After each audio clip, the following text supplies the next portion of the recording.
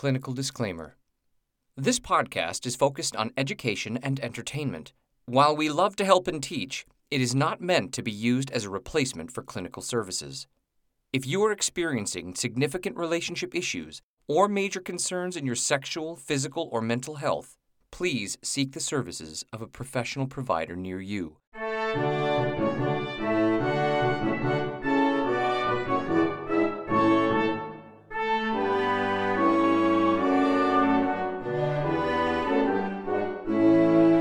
Welcome to the University of Pleasure, where we have sexual conversation to help build a happier nation. I'm Dr. Tara Jansen, licensed psychologist and certified sex therapist. And I'm Jeremiah James, and I am just a guy who likes talking about sex. Doc, is the leaves, are they all orange and yellow and everything down where you are?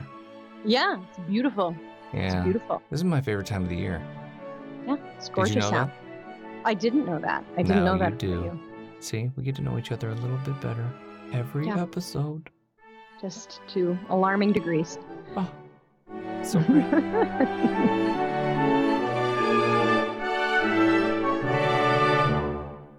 And we're back, folks.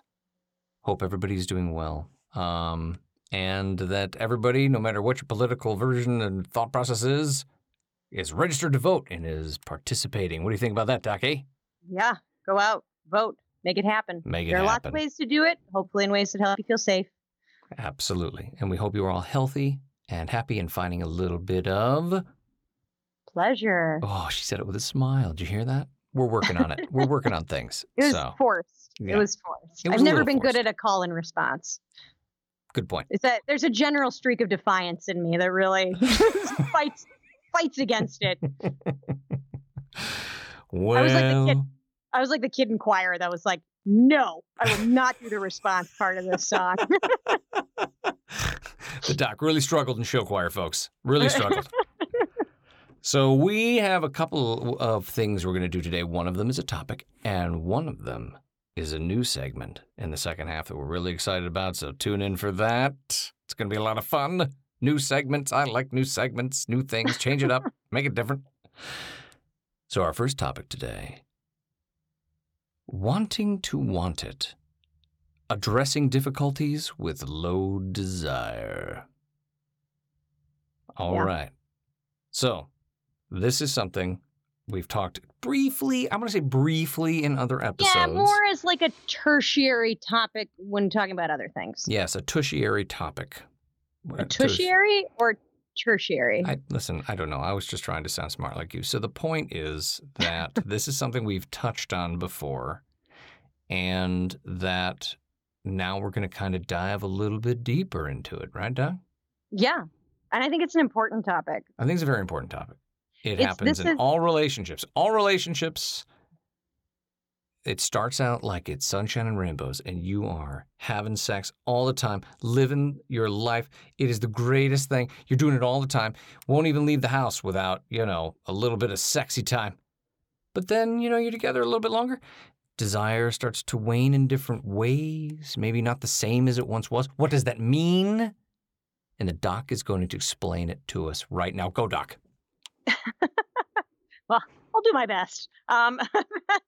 Yeah, I mean, I think that it is fair to say that low desire and struggles with low desire are a really common issue. And frankly, it's probably one of the more common issues that brings people to my office, right? That brings people to see me. Sometimes because it's occurring within a couple's context and it's causing maybe some relational struggles. Sometimes because an individual themselves is just struggling with it. But I'm going to tell you, it has come up more often in recent months than even is typical. Because I don't know if you've noticed this here, Jeremiah, but the world is a little stressful right now. Yes, we are, in fact, living in a very strange, apocalyptic outbreak meets, 2013 or whatever that movie was. It's weird. I'm with you. Is what I'm saying is I'm with you. I don't think I got the names right, but I'm with you. Yeah. Anyway, I think, and right now, the world is particularly stressful. And for a lot of people, stress can play a major role. And we'll talk about other things as well, but stress can often play a major role in libido, right? And sex Yes. drive and sexual Yes. desire. And so it's come up even more lately. I mean, a lot of times, some people are able to have sort of these like sex drives that are sort of like impenetrable, right? Like they can have stressors, or I feel like you're one of these people, Jeremiah. Yep. I'm not That's gonna why lie. I'm shaking. That's why I'm nodding my head. You're shaking your head. Yeah, I feel that accurate. guy. I'm that guy. I feel accurate in that assumption, right? Like there can be a hurricane outside, and it's like still real high on the priority list. It really right? is. I mean, like literally, let's just use that right there. Like if there was a hurricane and the wind blew out the windows and then all of a sudden the wind like blew onto my partner and like I could see her body better because her clothes got blown by the wind and like her nipples got hard or something, I'd be like, yeah, I mean, if we just went in the basement, I mean, we could do that right now. Yeah. Like, and maybe your partner would be down with that, or maybe your partner would be like, hey, how about safety and security? And, not. Yeah, I mean, it's a balance. It's a balance. Right. And so what I'm saying is some people don't operate that way, right? That's right. For many people, stressful circumstances kind of take sex and not purposefully. So it just moves it lower on a priority list as something that they maybe are struggling to access or can't access. And there's nothing wrong with them. That's not strange, and they are not bad or wrong. It's just everybody is different. Am I right? Yeah, and we'll talk more about that. But I think, it is a tricky issue, right? I think without realizing it, people often really think about their libido or their sexual drive as something that should really remain stable over time, right? And again, it's not necessarily people maybe intellectually tell them that, because if you say to somebody like, oh, your sex drive might change as you age, people are like, yeah, that makes sense, right? But a lot of times, just because someone intellectually knows something doesn't mean that they believe it sort of emotionally, right? Right. So as a result, people sometimes have this sense that like they're always going to be at the same space that they've been sexually, right? Like they're always going to be feeling as sexually desirous as they did. You brought up the beginning of a relationship, right? At the beginning of a relationship, or my dissertation was like on the impact of a childbirth, like having children, right, on sexual relationships. Oh, okay. I didn't know that was what your dissertation was about. Yeah, my dissertation was on the sexual experience of new fathers postpartum. Fathers? Oh, wasn't even about the ladies. Okay. Well, a lot of the research that I did was about impact on, whoever the partner might be, but my research was specifically on father experience. And your conclusion was? It's impactful. Yeah, I would say so. I mean, I would say that having a baby might throw a few wrenches in the old libido engine. In a variety of ways. You know what? We can make that a whole topic one day, Jeremiah. All right. Clearly, I would have a lot to say on it. You will have plenty to say. I will have zero to say because, as I've always told you, I have no children that I know about. And so, therefore, I cannot comment other than listen and learn, which is what we're here to do, Doc. So continue to educate, please. Right. Well, so, essentially what I was saying is this idea that like sometimes people without realizing it kind of have a sense, or an expectation that their desire should remain stable over time. So when it starts to drop or when there are interruptions in that, people can feel quite distressed about that. Yes, right? Yes. And not only do they feel distressed, but a partner can start to feel really distressed by that. 100%.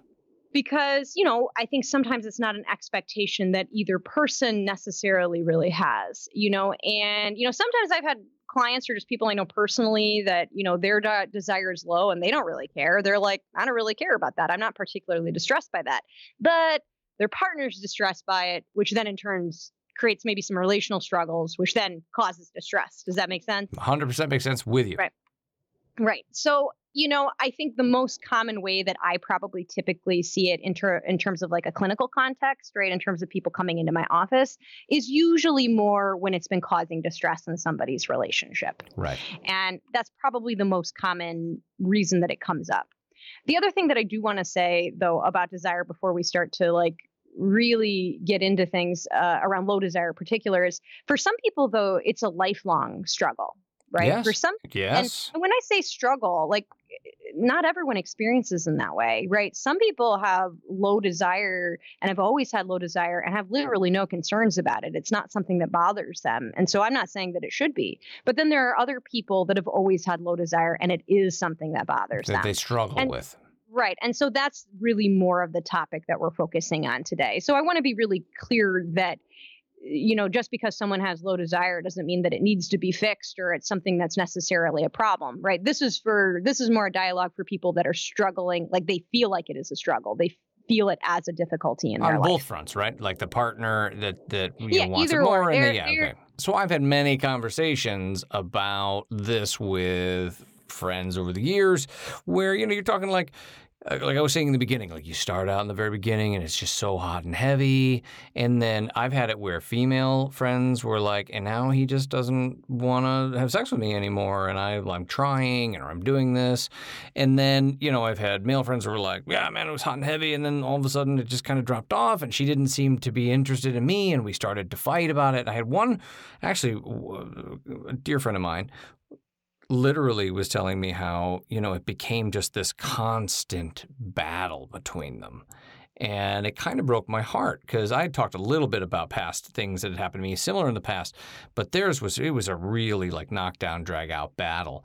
And it ended their relationship. They were married, but they ended up splitting up because she felt attacked all the time over it. And he literally just was like, but I want to be with you all the time, and it was just became this continuous conflict that grew and grew and grew. And sadly, they never saw anybody to talk about it.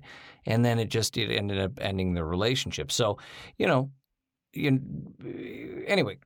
I just want to throw that out there because that's, I think this is more common than people realize. It's very common. And, I think it is something that I have worked with clients around and had conversations with people about just across gender, across sexual orientation, right? I do sometimes think there's a little bit of a bias that it's just women that struggle with low desire. No. This just that this is just something that happens in heterosexual relationships. And I guess I would just say that that's not true, right? None of that. No way. Yeah. And so I'm not a doc, but even I can tell you that that's a load of malarkey. Yeah, I mean, and don't get me, and I think one of the things that, like I was saying, that people really often are very concerned with, is about this idea of like what's normal, right? Like what's a normal level of desire, and people are constantly trying to define that. And I think culturally we've kind of supported some ideas that like, well, it's normal to have like whether we've ever like totally stated it. People seem to have this sense that like, okay, well, you should want sex, but you shouldn't want too much sex, and you also shouldn't want not a lot, right? Correct, like right. Right, there's this. It's got to be a right down the middle happy balance. Yeah, like are you having sex 2 to 3 times a week, winning at life, right? Like, right. Says Cosmopolitan. Yeah, and so, but the reality is that, especially like if you look at research and things like that, like people's desire levels are all over the place, and not only are they all over the place in terms of just like individual variability, but also within the individual, meaning they're all over the place across a person's lifespan, right? And again, some people might be like you used yourself as an example, Jeremiah, a little bit more stable over time. Where mine is 100% like stable. Like it has been at like high RPMs since like 16. And literally, I was that guy. I mean, I think I've even talked about it in the past episodes because I'd say like, hey, I was in a relationship where a woman didn't want to touch me, and I didn't know what to do. Like I was crawling out of my skin. I desired her all the time, and it really messed with my self-esteem because I was like, well, I must just, I'm not attractive to her or whatnot because I was steady as a rock at like, let's keep foot to the floor all the time. And you know what, Jeremiah? One of these days we'll do an episode on high desire, right? Just because it's got its own separate set of challenges. Do that for me? Would you do it for me? Yeah, well, you and I know it's often about you, but this would be about you and other people that could maybe and other people. benefit. Yeah. But no, I don't think thank you, Jeremiah. And to your sort of like point, yes, some people do stay really stable over time, but some people don't. And that's a pretty common experience for people to have a lot of within themselves variability about that, but also just across people. Like, I can't answer that question. And anyone that tells you that they can, I'd be very suspect of when they're like, what's normal? What's a normal level of desire? Like, I know it's obnoxious because I'm always like, well, it depends, but it truly is the answer to that question. Yeah, right? Like, how old is that person? How stressful have they been? Are they having any medical issues? What other variables are going on in their life? Right? Like, there's just this litany of things that can impact desire. And as a result, it can make it really stressful for people because, it is this incredibly varied experience. But again, people somehow are continuing to get the message that there's this like right sweet spot level. like, yep. Like I used to play tennis, and on a tennis racket, they'd always talk about like hitting it on the sweet spot where you like hit it and it makes this beautiful noise, right? It's sort of like people are always like anticipating that there's some special place to be at in terms of sexual desire levels or libido, right? That's normal. And in reality, that doesn't really exist. That sweet spot doesn't really exist. So if it doesn't exist, what do we do about low desire situations? Like, how do we explain it to the partner that's feeling like, hey, like, what's up? You seem kind of low on the desire, what's up? Well, I think, I love that you always want to get to how to solve the problem, but it might be helpful to first better understand the problem. I'm just really excited. I'm excited about our next segment, okay? I know you are. I'm sure this is really important, and everybody's going to learn, and it's great. But here's the thing. When people rush to solve a problem without really understanding what it is, what they're not realizing is that step one of solving a problem is that understanding, right? So you ask me, what can we do? Well, the first thing is to really have a better understanding of the problem and in probably a more nuanced way, right? Okay. Give us some nuance. Give us some nuance, right? So what is sexual desire, right? Sexual desire is really just sexual motivation. And we all have different and varying degrees of this motivation. Like I said, it's multidynamic and it can be influenced by a number of different variables. So a lot of times somebody might say like, my partner has low desire. Can't they just take some hormones?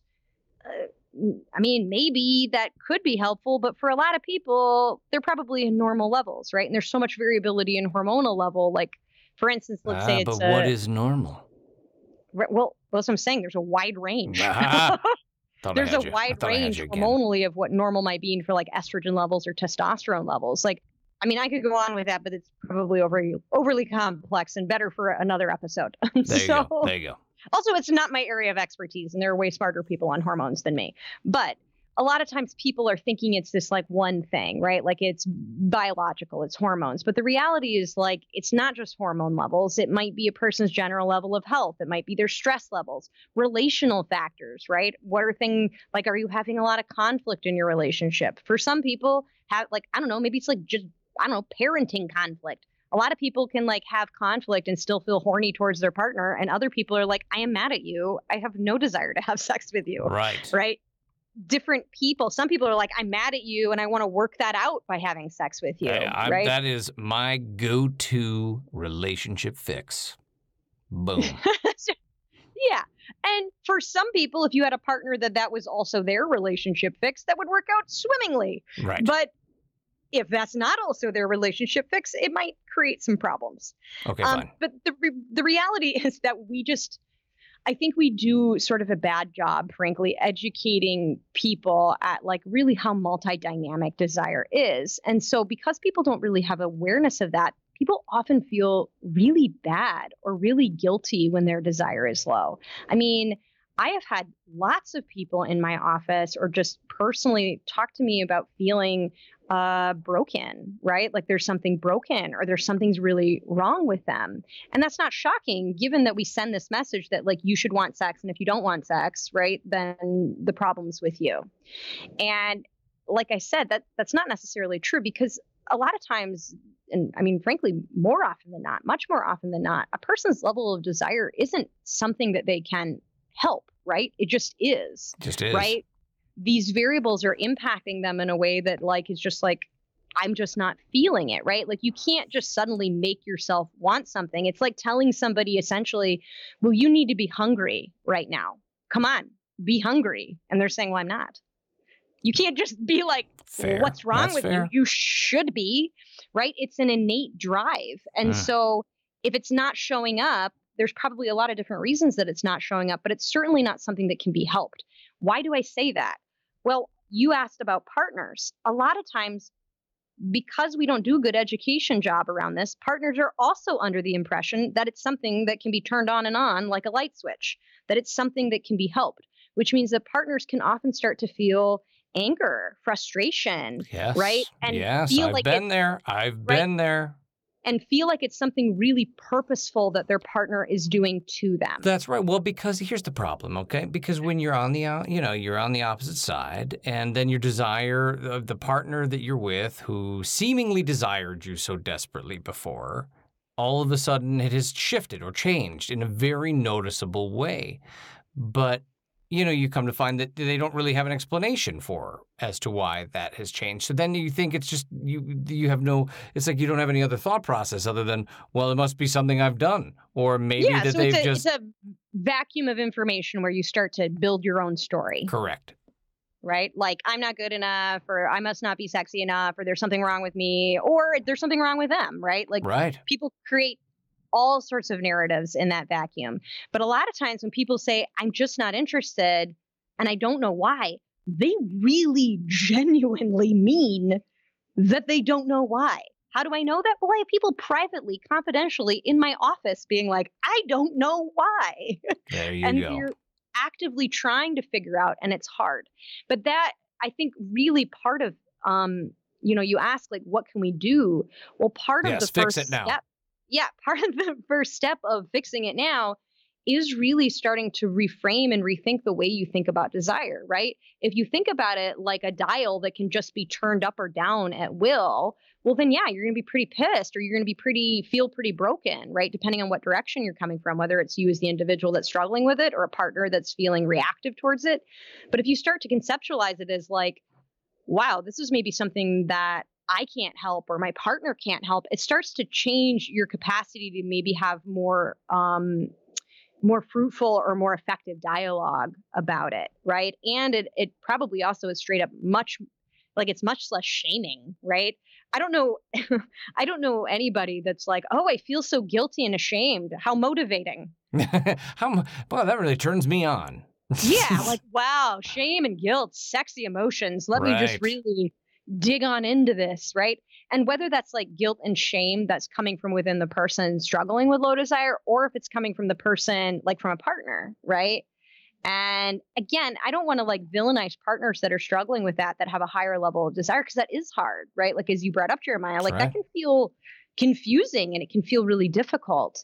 And again, I don't want to villainize that, because those people have been given the same level of education. Like, if you don't know why a person's desire is low, you are going to start to develop stories in your mind.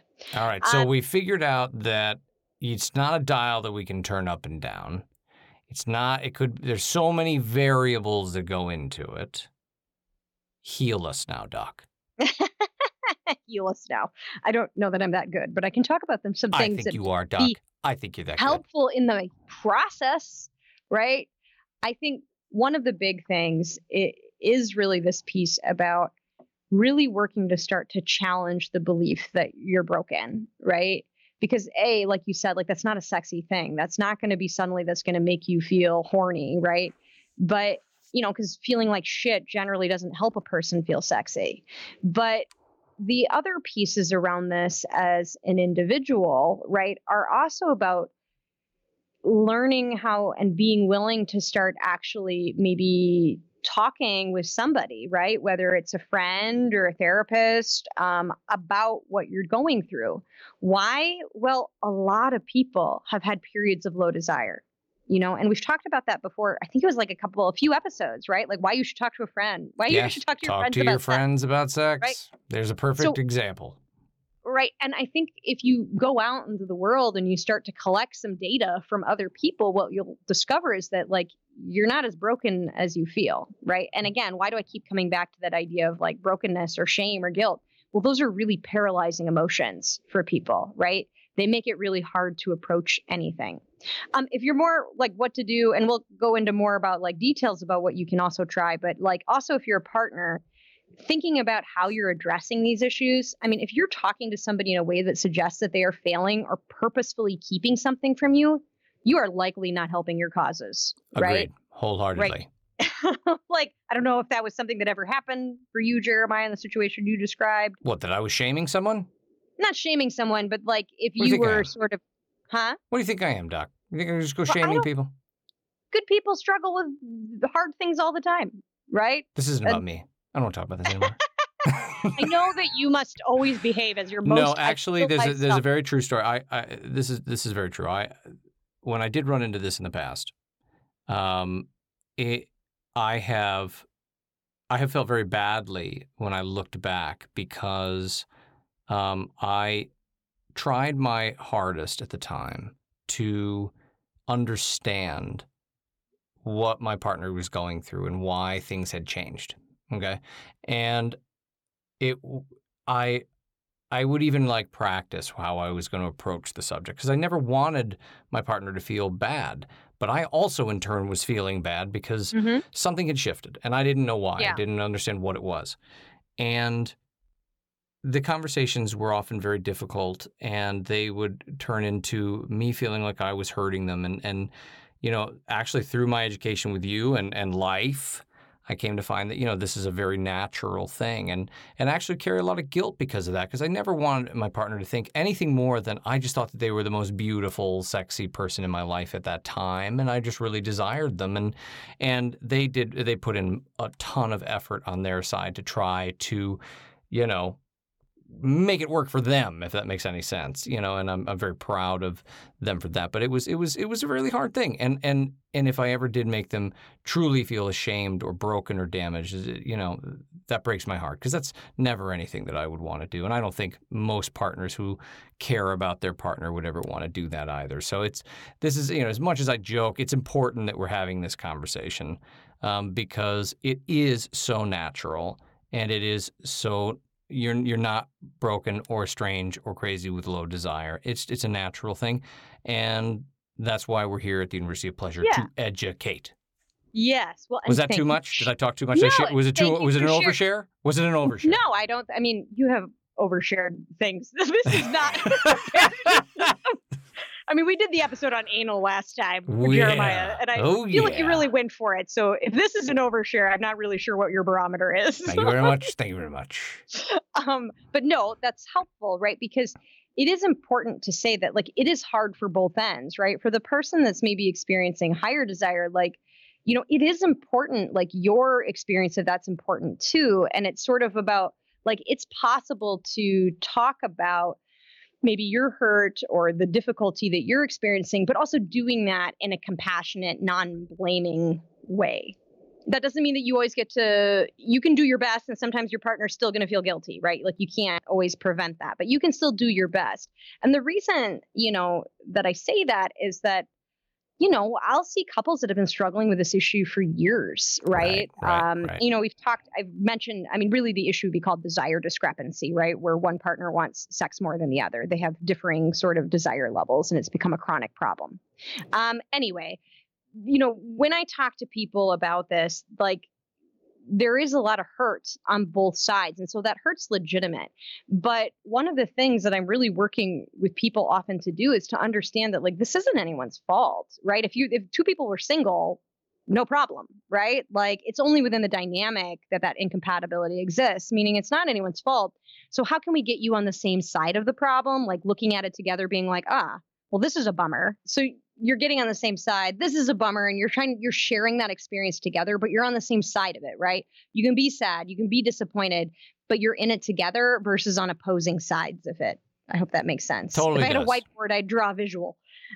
Thanks, Doc. But right, you're welcome. But the other thing for a partner, and this is what I really want to emphasize because it actually happens a lot, trying to work on understanding what's going on. If you're a partner and your partner is the one with lower desire, trying to understand what's going on rather than jumping into offering solutions right away. So like buying them sex toys, buying them self-help books, buying them lingerie, you know, because all that's really, and I understand that often that comes from a good place, but often the way that that comes across is you are broken. Here's a thing to fix you. Yep.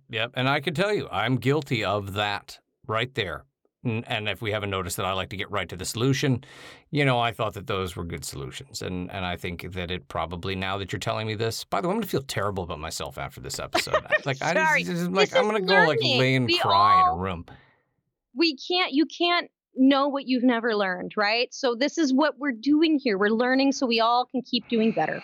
All right. Continue. But that is a common thing that happens. And I'm going to say, and it's an impulse that people have, like, oh, my partner's struggling with this. Let me go out and buy them a new vibrator. Did they ask you for a new vibrator? If they didn't, I would try to have a dialogue about that rather than just trying to solve that problem right away. Right. And taking that time to understand. I do think that there are also some really specific things that maybe some people that are struggling with if they're on the lower desire end, that they can try. So again, some people don't have distress about having low desire and they have no impulse to change it. And this is not for those people. All right. This is for the people that are like, I want it. Right.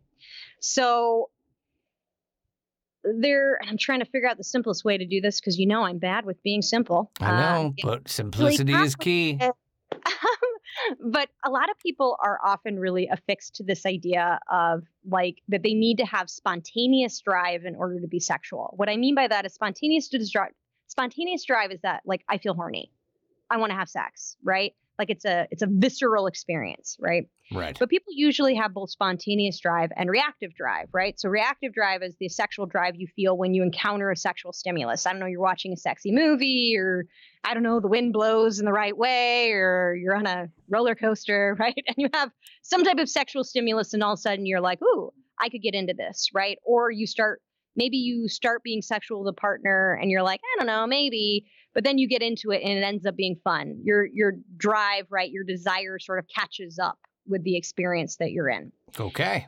Right. But and so you can, if somebody's not having a lot of spontaneous drive, right, which is like sexual motivation, you can use more of your reactive drive, but that comes with an incredibly big caveat. Okay.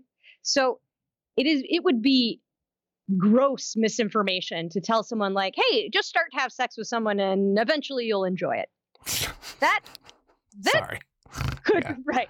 But I just want you to know, that's an old school sex therapy technique. People used to do that. So I say that because that's a real thing. And I've had clients that have had therapists or doctors tell them to do that in the last couple years. Yikes. No. That's a real thing. This is modern times. No. Yeah.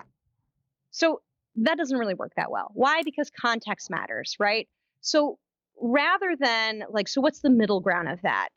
One is figuring out when you feel willing and open to sex versus super hot for it or horny. So what is willingness or openness? Willingness or openness is anything that's sort of I guess I could show up for that and it might be okay, right? You don't have to be yes, sex, I want it, right? You don't have to be this high level enthusiasm. Why? Well, because sometimes just being willing and open means that you might get there. And if you're showing up in that place of willingness and openness, you might have a really great sexual experience that you kind of, your desire catches up to. Or maybe you show up and you're feeling willing and open and you have a good time, maybe not for a specifically sexual reason, but because it was a gift you wanted to give your partner, right? Or you felt really close and connected to your partner, or that your partner after you have sex is actually really close and connected with you because that's important for them and their love language or whatever. But willingness and openness is different than obligation, right? Obligation is I guess. So I suppose that's never good sex. It's never fun sex, right? But if you're struggling with low desire and you're not feeling horny, one thing you can start to work on is, and you want it, right? You want to be being sexual. You just don't feel that motivation, is you can start to play around with willingness and openness. So for instance, let's say your partner tries to initiate sex with you.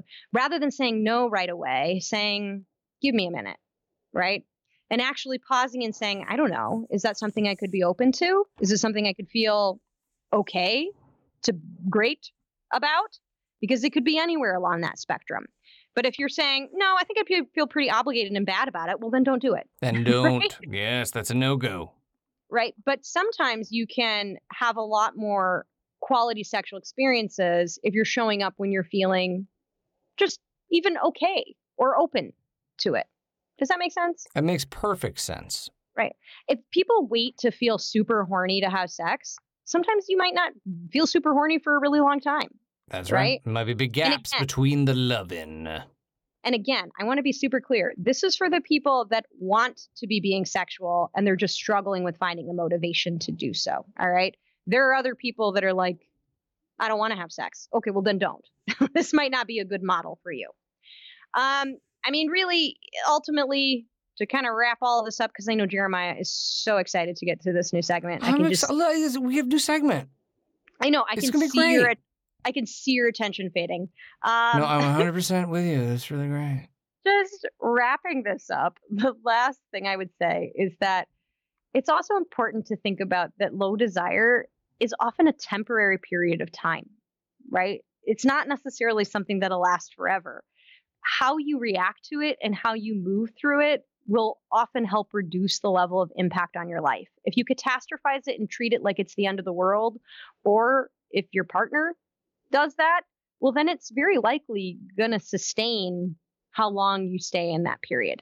For some people, they might be in low desire periods for a long period of time. But for other people, it is maybe something temporary. And so it's just something worth thinking about.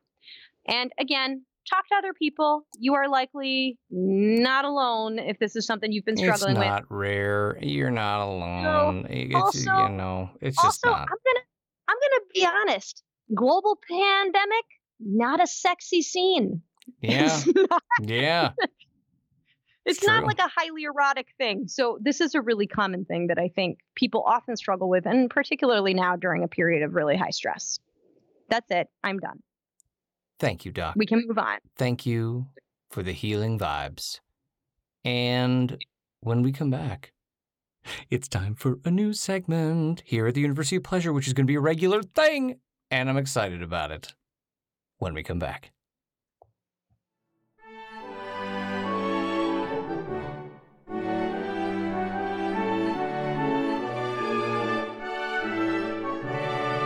And we're back, folks.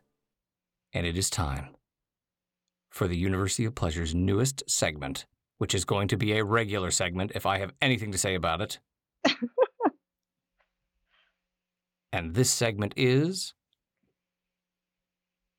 good advice, bad advice, or everyone's got an opinion. In this segment, I, the Jeremiah James, has gone out to find amazing self-help books, which I know the Doc loves.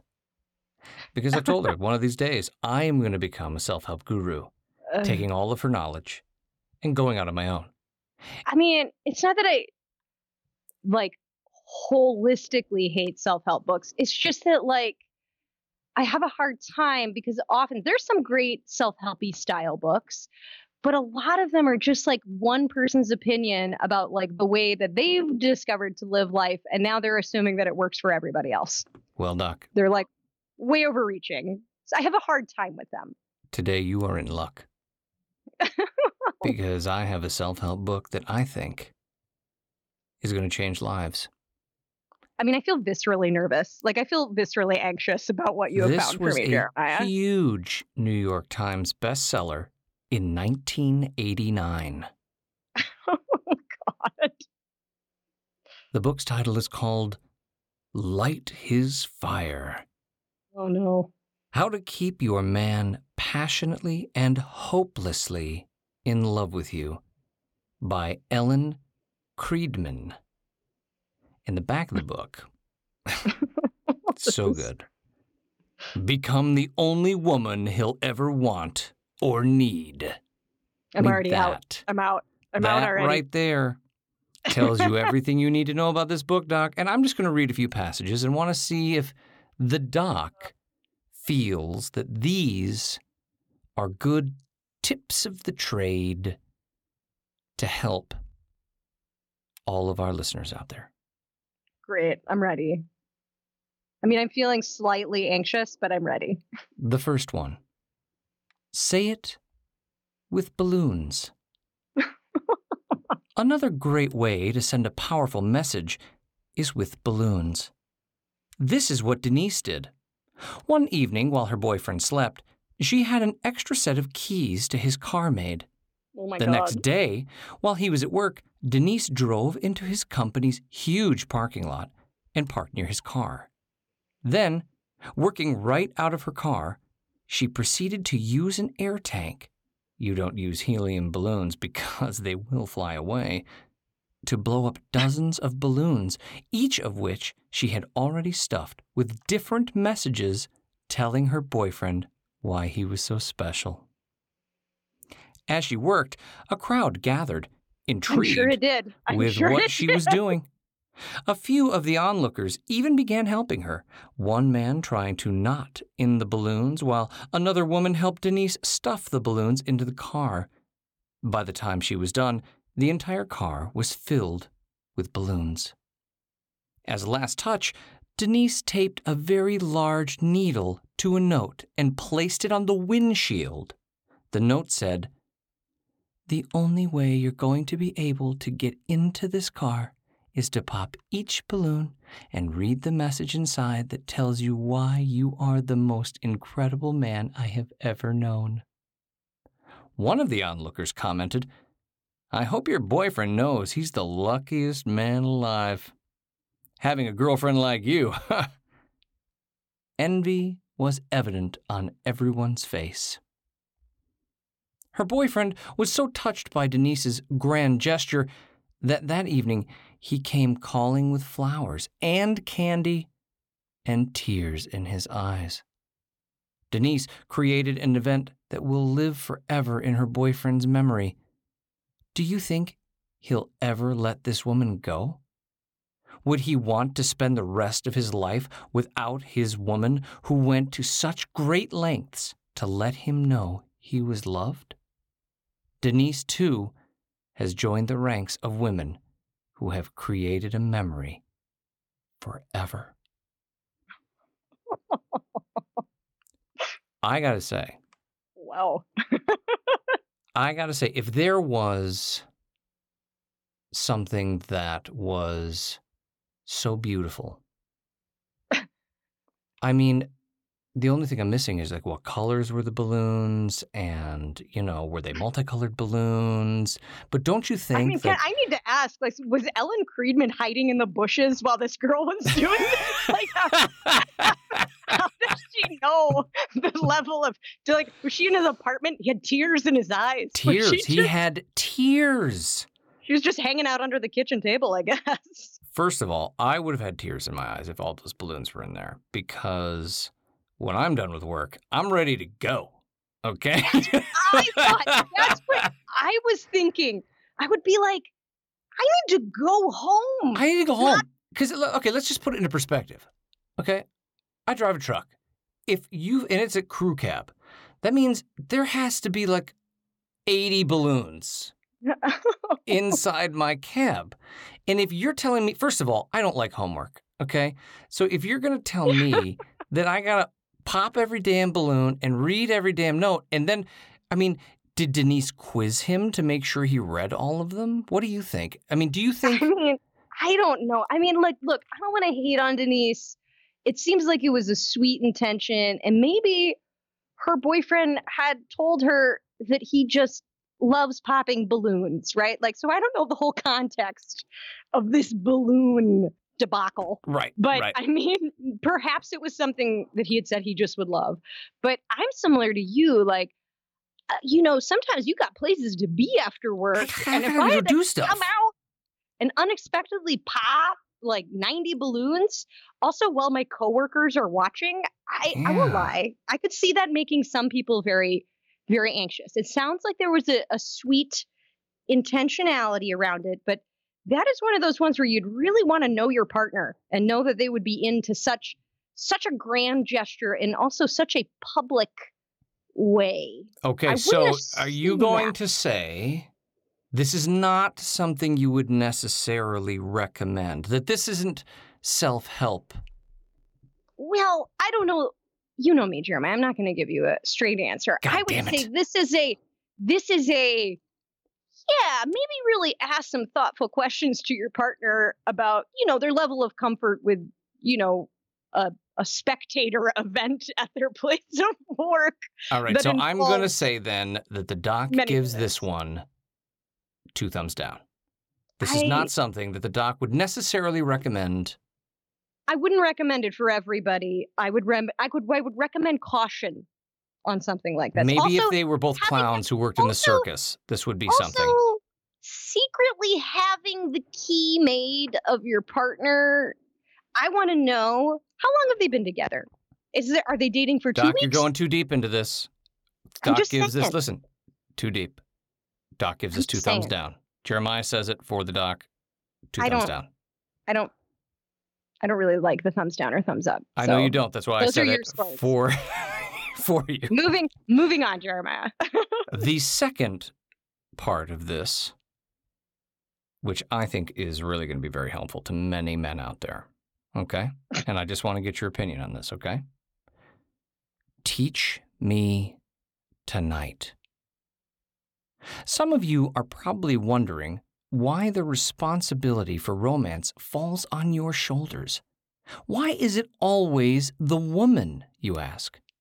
The answer is because most men have never learned how to be romantic. They need to be taught. Men are accustomed to operating out of the logical side of the brain. It's the women who buy the romantic novels and read love stories. When I read a romantic novel, all my husband is interested in are the good parts. And when it comes to movies, he'd much rather see an action-packed film like Rambo than something mushy like Love Story. And I just have to say, you should all see the doc's face right now because this is... Oh my God. She's leaning with both of her face, with her hand in both of her hands on either side of her face, almost like she's trying to not look at a horror movie. I'm just listening, Jeremiah. I'm just listening. I'm not done, Doc. I am not done. I'm going to save my There is more important information in here that you might need, and this is the University of Pleasure. You might learn something, okay, Doc? Thank Even you. Women's magazines have endless advice on how to be romantic, sexy, and appealing. But tell me, when was the last time you saw an article in a men's magazine about how to be more romantic of a lover? Chances are your man didn't learn anything about romance from his parents either. So if he doesn't read about it, see it on the screen, or grow up in an atmosphere where romance is prevalent, how is he going to learn unless you teach him? When asked, men who are romantic attribute their knowledge to a woman who has played a part in their lives. Some were lucky enough to learn about romance from mothers who actually taught them what women respond to and how they like to be treated. Others have learned from their sisters. Still, other men have had women leave them because they weren't romantic enough. So the second time round, they are trying to do things differently. What do you think there, Doc? I think this is great knowledge. I know that my mother, she had the sex talk with me, and I'll never forget, and I may have said this in another podcast, but she literally was like, and don't put it in a woman. Even if you put it in for a second, you can get her pregnant. Do you understand what I'm saying to you? And I was like, okay, because I was like 11. And then we were pulling to the left, making a left turn onto a main road near our house. And there were guys out there working construction. And one guy didn't have a shirt on. It was the summertime and he was all sweaty. And literally my mom segued into, but I wouldn't mind taking him home for a night. And I looked at her like she was from fucking Mars. And I did not understand any of it. So that's how I treat the ladies. Thanks, Mom. You know what I'm saying? Education. There's so much packed into that we don't have time for, Jeremiah. Right, but then, my sisters, I didn't get a lot of romance training, but maybe this is something, maybe there's something to this. What do you think, Doc? Yeah, I'm having a hard time with this. There is a lot of gender stereotypes there that, I'd probably verge on offensive. I mean, really. What are you talking about? I would much rather go to see a Rambo movie. Which just tells you when this book came out. I mean, Rambo. Yeah, although there was a Rambo recently, and in my opinion, should have been nominated for an Oscar. Stallone, I'm your biggest fan. Continue. Yeah, it's a bit reductionistic, right? Like, suggesting really that all women are the same and all men are the same and all women enjoy romance and men don't enjoy it at all. And frankly, really makes men sound not intelligent and like people that cannot think for themselves. I mean, I will say that I did not feel that she was giving a lot of credit to our brains in that. Yeah, I'm not going to lie. I don't necessarily feel great about this. It was a little too gender stereotypical in a way that I felt was a little too narrow for me. Okay. I do agree with the idea, if I could boil it down, that if you have certain needs, she's talking about teaching people. I would say, like, hey, sometimes you have to be like assertive with people about how you like to be loved, how you like to be cared for. Sure. I can get on board with that message, but the rest of it. One word would be just offensive. I find it somewhat offensive. Another one where the doc gives 2 thumbs down, says Jeremiah James. This is not my measuring system. I want to be very clear. I know, it's my measuring system if I was you. And so I can say it because it's not you. It's me saying it for you. Do you follow what I'm saying? There's logic there, I promise. Just think back to this last chapter that I read. You not respecting my no. It's okay, because I've got a couple of little snippets, because there's just some little snippets in here, and we'll wrap this all up for the folks. And I think this one is going to knock it out of the park for you. It is extremely empowering for women.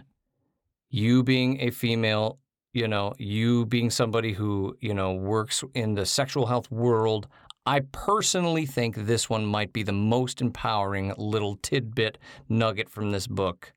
You are making me horrifically nervous. All right, come on. This is number 14. There are many of these, but this was number 14, and this one particularly stuck out to me. 14 on what? What is 14 what? Of like a list of tips? A list of helpful tips to keep things saucy, to make sure that, like this book says on the back, become the only woman he'll ever need. Okay, let's do it. Or want or need. All right. Number 14. Kidnap him. First, make the necessary arrangements at his place of employment. Then, walk in unannounced and hold a toy gun on him while you place toy handcuffs on his wrists. Take him away for an afternoon delight. Now, if that's not empowerment, I don't know. First of all, that's just baller. I mean, calling your boss, your husband's boss, and being like, look, okay, I'm going to come in today, probably have a sexy outfit on under this coat, and I'm going to take him out for sex, but I'm going to make it like I'm going to kidnap him. I'm going to get some guns. And what makes it so great in my mind is, like, if they went to like CVS and they got one of those little like toy guns, like one of the really like silly, like a little blue and yellow toy gun, and then like the really cheap handcuffs, and then you just come in, because you're announcing to the whole office, oh, by the way, she might you don't think that email is going to go around that everyone's like, hey, by the way, Joe, his wife is going to come in and kidnap him with a toy gun. I think that this is extremely empowering. I think it's great to let everybody know. Want to know what I think? Hang on a second. I need to finish what I was saying, because I'm just I think this is great. What do you think, Doc? I don't want to do this, but 2 thumbs down. I know I made a big deal out of it, but 2 thumbs down. Multiple levels. That made me cough. Hey, here you go. Ellen Friedman, stop suggesting people go to people's places of work. Respect workplace. Maybe some respect for workplace boundaries. Just one, two. Just show up at work. No toy guns ever in a place of work. I don't think that I'm gonna be honest. I don't even think that was cool in '89. Oh, I don't know. The '80s were crazy. I mean, I don't know. Like, no. Just no. It takes a lot for me to get to a place of that extremity, but I'm going to say no. I think the only thing is like I could pull out of it is say yes to maybe some spontaneous or surprising sexual events that you plan for a partner. That could be fun, but maybe not notifying his entire workplace. Well, to be fair, this was before emails or like internal corporate chat rooms. So, So really made they would have had to send out a memo. Person to person. Yeah. Person to person. Yeah. No to showing up with a fake weapon at somebody's work. I'm going to go ahead and no on that one. Okay. Right. So the doc gives it 2 thumbs down. And this is our last one. Are you ready? Yeah. The anticipation's killing you, isn't it? I mean, I don't even know what's happening anymore, but yes. Have an aromatic evening. Discover the romance of scent. Collect a supply of perfume samples. Dab a bit of each perfume in different spots of your body. And then have your mate match them up with the samples. Oh my God. That sounds like a migraine and a half. I'm sorry, that's very projection, but that would give me I can't even walk through like Nordstrom's without a horrible headache. And I love that it's like collect many samples. So how many samples are we talking? Because, if you wear like If you wear like a very strong deodorant and then a really strong cologne, they kind of intermix and make like one big smell. And if you got like 20 of those things just like all over you, I don't know, first of all, that the aroma would be particularly nice. But my whole thing is sniffing sexy? Is it sexy like if you had stuff all over you? I wouldn't.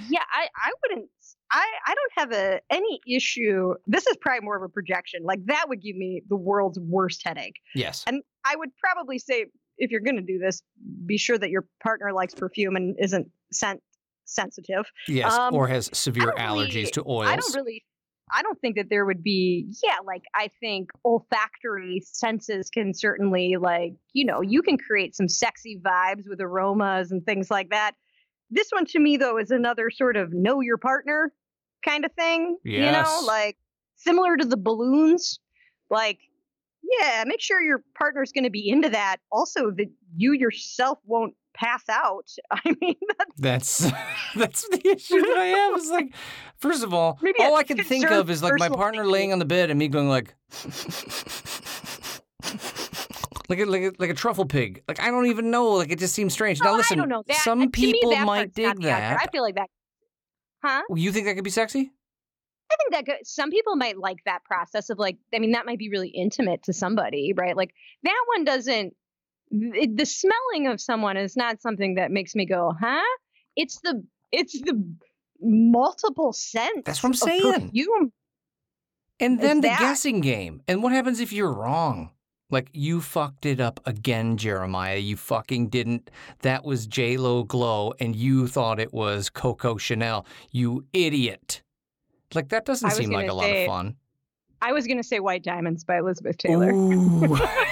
These have always brought me luck. These have always brought me luck. I would say if you're going to do this game exclusively, do it with White Diamonds by Elizabeth Taylor. There it is. So many variable scents on just White Diamonds. Generationally, I think Ellen Friedman would approve of a White Diamonds. Yeah, I bet she would. She'd be like, oh, yes, that's Elizabeth Taylor stuff. Yes. I think we need to be done for people. Okay, well, thank you. Point, we're just entertaining ourselves at this point in time. So this is a new one we're going to be doing often, I think, because it's just so good to watch the doc's reaction when I read these self-help books. I mean, specifically one from the 80s. You really came upon a treasure there. So thank you, Doc. I guess. Well done. Thank you so much. And thank you to all of our listeners for taking the time and coming back to the University of Pleasure and learning a little bit. So please, if you're enjoying yourself, like, share, and subscribe on all of our social media, and share the show with your friends. And we hope that you are all safe and healthy, as we always say. And thank you to all those out there that are keeping us safe and healthy. And even in the difficult times, we hope you find a little bit of... I'm not doing it. Okay, she's not doing it. I'll do it for her. She gets this is why you were bad in choir, okay? Yeah. I don't love a call and response, Jeremiah. It was all going so well. A little bit of pleasure. And please, things are hard right now, and just be kind to each other and take care of each other. And we'll talk to you again next week. I'll see you then, Doc. See you then. Bye.